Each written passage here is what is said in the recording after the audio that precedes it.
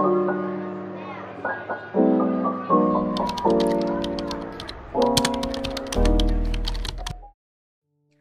day, everybody. Welcome back to Educacion Podcast. I am Tina Silverio, back with my partner, Samuel Torres, and welcome to our third episode. So, if we can recall, Miss Teresita Moreno joined us on our last episode, the second episode of Educacion, and we discovered a lot about the discrepancies in our educational system with regards to the public and private institutions, right, Tina? That is true, and I agree with you, Sam. But today's episode will be a little bit different than last time. Really? But what's going to be different today? Well, for today, we have a twist. This time, we invited a fellow student who also has experience from both public and private institutions. From a teacher's perspective, we are moving on to a student's point of view. That's right, Tina. Our guest is a 20-year-old undergraduate student who majors in sports management, currently studying at De La Salle University, Manila. So let us welcome Syra Vergara. Syra, are you there? Hi. Ayan. Good afternoon, Syra. Can you please introduce yourself? Yes, I'm Syra Vergara, 20, from Lipa City, Batangas, and I'm sophomore right now. All right. So yeah, before anything else, kamusta ka nga naman, Syra? How have you been lately? I'm good, pero medyo nag-a-adjust sa online learning. Pero kaya rin naman, kaya. Alright, kahit naman kahit halos magdadalawang taon na rin tayo sa online learning, talagang paulit-ulit pa rin tayo mag-a-adjust. So without further ado, let's get into our discussion. So if you can remember the first surge of COVID in the Philippines, the schools are one of the first in line to be hit by the pandemic. So can you please share with us, Syra, how's your transition from face-to-face to the online setup? Actually, matagal yung bakasyon bago pumasok ulit in college, and super nahirapan talaga ako mag-adjust kasi from senior high school, biglang first year college agad na nakakabigla. So, nung nag-start yung class in DLSU, lalo na online, hindi naman ako masyado techie and hindi ako ganun kagaling sa computer, which nahirapan talaga ako. Honestly, mga 1 week akong umiiyak kasi parang nape-pressure ako and naisip ko talaga na hindi kaya. Pero swerte ako kasi totoo na yung mga taga-DLSU, matulungin talaga sila. May naging classmate kasi ako na tinuruan ako ng mga bagay na hindi ko alam. Kaya from there, natuto ako and right now, nagagamit ko talaga hanggang ngayon. That's really good, and I'm expecting you ng pinaka-unforgettable experience mo during this whole online setup. Pero if you would like to share another unforgettable experience as a student in this whole online setup, what could it be? Siguro yung maging classmate ko or yung maging ka-blockmate ko rin yung mga teammate ko. Iba talaga yung may kakilala ka sa school. Medyo nadalian din ako dahil doon sa mga kakilala ko, and lalo na yung mga senior ko sa team na tumutulong din naman palagi sa amin. And nahirapan din ako sa part na online learning na, online training pa. Sobrang hirap mag-adjust, lalo na dati nasanay kang interaction na personal, pero ngayon lagi na lang kaharap mo is laptop or cellphone. Mm-hmm. That's good to hear, especially I myself. I don't really know anyone else in DLSU from other courses, from other batches, so it really was a big shock to me. So it's good to know that you know other people, and it really does help. But can you give any other specific benefits of knowing other students in DLSU before you transferred here or before you went into college? Kasi kilala ko na nga yung karamihan sa blockmate ko. Hindi na kami nagkakahiyaan, lalo na yung asking question. Kasi mahirap talaga mag-adjust kung ikaw lang mag-isa na may hiya ka magtanong-tanong. Na-experience ko rin naman na wala akong kasamang classmate sa isang course, and dun talaga natatakot ako sa ganun. Pero dahil kasama ko like Francis, okay sa akin, na tatanungan ko ay na-sharean ko ng mga gusto ko sabihin, and nakakamusta ko rin sila. Alright, so in our case as students, we did experience pros and cons of this transition, no? Ano kaya tingin mo yung pros tsaka yung cons ng online setup? Ayun. Pro, siguro nasa bahay ka and tipid. In terms of financial, mas tipid pag nasa bahay. Pero ang con naman nun para sa akin is madaling ma-burnout, nakakatamad, nakakapagod, at mahirap talaga. Kasi hindi naman tayo sanay na nakakulong lang sa bahay. Kahit naman nakakapagod sa face-to-face is mas maganda pa rin yan kasi may interaction talaga. Oo, talagang as fellow students, we understand the difficulty of the setup. It is understood that during this online setup, the pros and cons may not be balanced. We may have more issues and difficulties throughout this pandemic. Yeah, we're certain that just like us, you must have heard lots of stories during this online setup from your other fellow students. So, with that being said, do you please tell us the common problems that you hear from other students or anything that you know of at the moment? Alright. Kasi ngayon, dalawa kami ng sister ko na nag-aaral na siya module ako online. Yung sister ko naman is in public high school right now. So wala naman silang online class like us. Lang sila module. Pero based sa observation ko or mga napapanood or rants na nakikita ko sa internet, lagi sinasabi na sa iba hassle ang online learning kasi yung iba naman is hirap sa gadget. Lalo nakikita ko yung kapag exam nila, kailangan marami silang devices na ginagamit para makita yung process ng pag-exam para wala daw dayan. Which is nakakalungkot kapag nakakita ng ganun. Yung gusto ng bata na mag-aral pero hindi nila magawa ng maayos kasi nga hirap sila sa device, sa internet connection. Minsan pa nakakakita ko ng mga caricatures or something memes na ibibili na lang daw ng bigas, ipapang-load pa ng estudyante. Kaya mahirap talaga ang online class, lalo na sa Pilipinas, na wala namang stable internet connection, na minsan privilege pa yung merong wifi sa bahay. Tulad nga ng sabi mo, minsan medyo hindi rin madaling intindihin for some institutions yung kalagayan ng iba. May mga expectations sila na hindi naman kayang i-reach ng ibang families, ibang students. So, in terms naman of class discussion in this online setup, how can you describe the atmosphere? Para sa akin, depende sa student talaga kung matututo o hindi. Kasi pag online learning, parang hindi kailangang tulungan mo rin yung sarili mo. Hindi lang iaasa sa modules na ibibigay ng prof or teachers, na mga assessment na ibibigay. Kailangan din na mag-aral ka ng sarili mo kung gusto mo talaga matuto. Kasi parang sa nakikita ko or na-observe ko, sinasabi ng iba na pag ngayong online class, ang goal na lang is makapagpasa, hindi na matuto. So there really is a lot of problems with the online setup. But moving along with that, with regards to public and private, why don't we talk about your transition from a public institution to a private institution? How was your transition from these two sectors? Alright. So, nag-public kasi ako elementary to junior high school dito sa province namin in Lipa City, Batangas. Nag-private ako no senior high school. Para sa akin, hindi naman ako ganun nahirapan.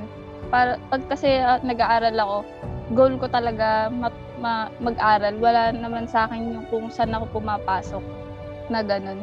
So, okay sa akin. Wala namang naging problema. Pero mas nahirapan pa ako mag-adjust nung face-to-face learning nung nag-online class. Doon pa ako mas nahirapan.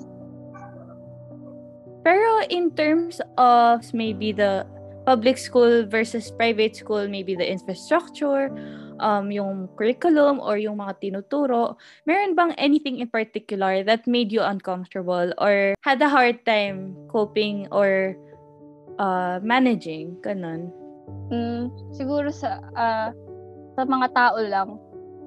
Kasi pag public, medyo crowded na kasi sa public kasi kahit naman sabihin public 'yon, marami naman silang facilities na kasi donation ng mga politicians.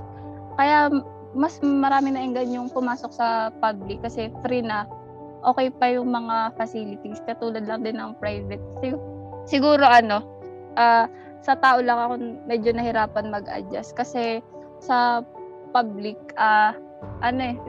language barrier lang ganyan. Tagalog kami mag-usap pero minsan sa private English. Pero okay natututo naman kaya okay din sa akin.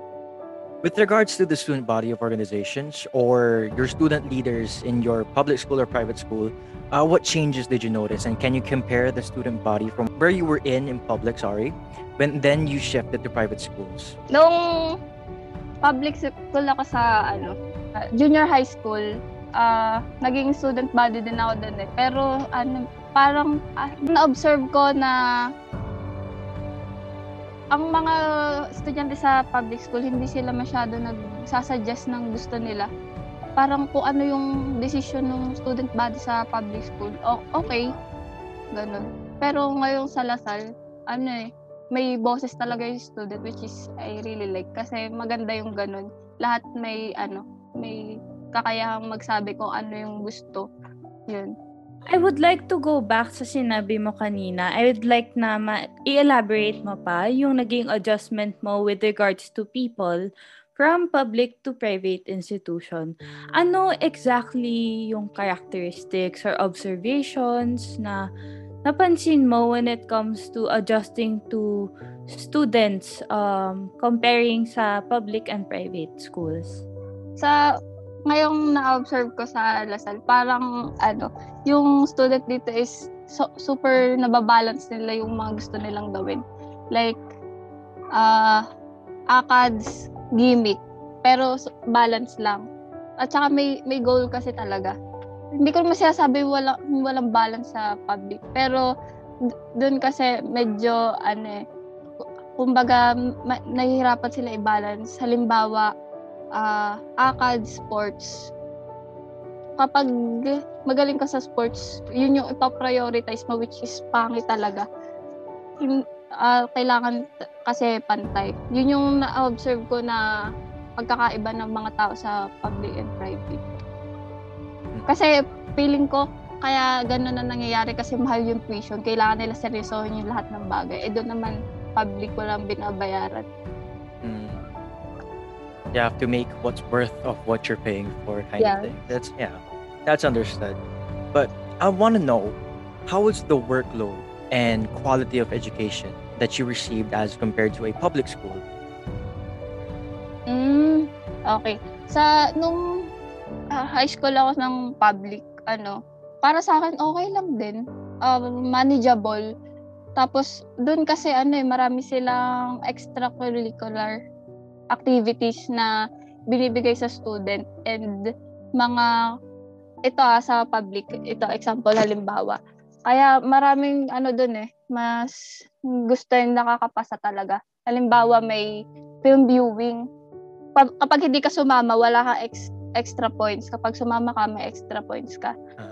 Oo, ganun. Tapos sa private naman, ngayon parang na-intimidate ako sa prof. Ganyan. Kasi mga prof ko, doctors. Nung private ako, nung public ako, mga fresh grads. Pero hindi ko naman sila minamalit dahil gano'n. Basta parang mas intimidating lang talaga yung dating sa akin kapag gano'n, ng prof. There's a difference in their qualifications rin when it comes to teaching.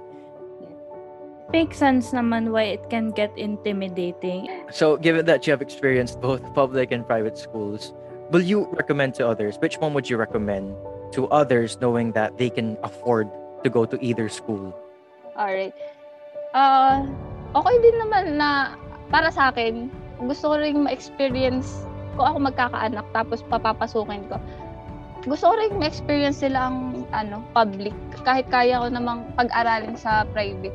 Kasi iba yung gusto kong makasalamuha sila ng iba't ibang klase ng tao, which is sa public talaga nila mararanasan yung ganun and yung mga experiences. Plus gusto ko ding matuto sila mag-adjust sa mga bagay. Hindi at alam kong dun sila matututo sa public. And then kung kaya ko naman sa college, mas pipiliin ko talaga private lalo na sa Big Four. Kasi doon mahasa yung talagang skills and strength nila na magagamit nila in future. Somehow that is a good mindset to have, to widen or expose your children or other younger generations to more experiences. So that is good.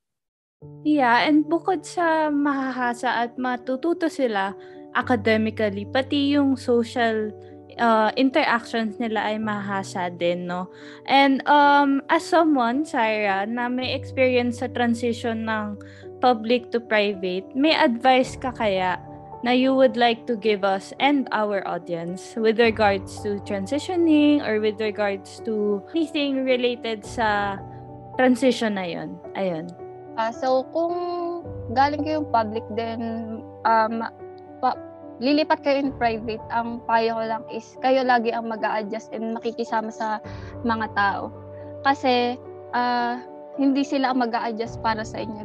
Palaging ikaw ang iintindi sa mga bagay. And kailangan, ang mahalaga talaga, lalo na kung school ang pinag-uusapan is ang pakikisama sa mga tao at ang pagpili ng tamang taong sasamahan talaga. Kasi nasa yun naman kung gagalingan mo sa school or hindi. Wala yun sa school na lilipatan mo. Na ikaw pa rin naman ang nag-aaral kahit anong mangyari. So yun lang, kung para mapadali yung pag-a-adjust, wag mahiya laging magtanong and interact sa mga tao. Pinakamahalaga talaga palagi is yung pagtatanong. It's a really good advice that as long as you want, and sabi nga nila, kung gusto, may paraan. And it's important that you ask questions, ganyan, and makisama, interact. So, Sarah, what other factors can you think of that you can that impacts growth of a student's overall development, like the parent-teacher association or extracurricular events, field trips, open houses, and things of the like? Do you think that these benefit the development of a student? For me, yes. Kasi para sa akin, pag-aaral hindi lang lagi bumabase sa pagtuturo ng teacher, sa mga assessment, quiz, test. Dapat palagi pa rin may activities like this para hindi naman tamarin yung mga students na palagi na lang nasa loob ng classroom and napaka-traditional lang ng pag-aaral. Maganda yung may field trips to explore more, mga open house to share the things that they do, tapos yung mga camp. Yeah. This is a yes or no question. Do you think that there are programs, activities, and anything between, any curricular or extracurricular activities among both public and private schools? Do you think that there is a definitive difference among the two of them? Yes. Yes. So, with that being said, what are these programs, activities, and any other operations do you think the other institutions should adapt, such as a public school institution adapting to what a private school does, or vice versa? So is there anything specific that you think would benefit each institution? Nung senior high ako, pinractice kami kung paano mag-mock interview. Parang ang hinubog kasi sa amin nung senior high school is to be ready in the future kahit na hindi na mag-college, which is very helpful sa marami dahil maraming student talaga yung ayaw nang mag-college, gusto na magtuloy sa pagtatrabaho. So yun yung maganda sa private school na pinusukan ko. Niready nila yung mga student nila for the future. Would you say, this is another yes or no question, would you say that there is a definite difference between public and private schools? No. So in a sense, the way they operate and their curriculums and their competencies are the same. Yes. So there isn't much of a difference between public and private institutions. For me, wala talagang masyadong pagkakaiba. Nasa sa estudyante talaga. Yes. It depends on the student talaga kung anong gusto nila mangyari sa kanila. Wala sa school kung anong mangyayari sa'yo. Hindi siguro in some factor talaga advantage talaga na makapagtapos ka sa magandang institution like Big Four, ganyan. Kasi maraming gustong kumuha sa'yo pag magtatrabaho ka na. Pero kung sa estudyante tapos nakatapos naman and madiskarte and may skills, siguro kaya niya din sa kahit ano. That's good to know, and it seems like a very reasonable answer that the students will, at the end, the students' bottom line are the ones who are in charge of their learning capacity. Moving along with this, we are going into a segue to our socials. Keep yourself updated with the latest notifications of our posts by subscribing to our YouTube channel and following our podcast on Spotify and liking our Facebook page. Links are in the description below. Now back to the episode. Okay. So, from where you're coming from, Sarah, basically you don't think there's much of a difference with public schools and private schools except for the people around you. Tama? Yes. Okay. We can see where you're coming from, and I also find it interesting because it can serve as an eye-opener also for students na maybe it's more of the people involved in the institution and it doesn't have a lot to do with the institution themselves. I agree with you, Tina. These episodes just keep blowing me away. So, what can we learn from our guest this time? My takeaway from this interview is that it has much to do with your will, again, to learn. Although we do have to acknowledge and consider the capacity of other students, it's really helpful that we ask people who already know and who already belong to the institution. So, for example, sabi nga ni Sarah, hindi ka dapat nahihiya magtanong, and it's really also helpful na may mga kakilala ka in that same institution para kumbaga damayan kayo sa mga struggles nyo in that institution. And it really goes coming from a perspective of a student who has studied in both public and private schools that there isn't much of a difference, at least from some perspectives out there, that knowing that you come from a public or private school or institution, there are so much more. We have the same opportunities. In some way, we can do what the other can. Now, there may be hardships, there may be adversities, but at the bottom line, we ourselves are in charge of what we are able to do. Our learning capacity comes from what we can do and what we think we can do ourselves. All right, well, you look at the time. I don't think we have more time for this interview. Time sure flies, partner, because we are about to end another episode. I guess this will be it for today's interview. Thank you again, Sarah, so much for joining our podcast episode of Education Podcast. You've been Thank you. very insightful, and we learned a lot from this interview. So I hope we have moved our audiences once again. Yes, it was really a pleasure interviewing you.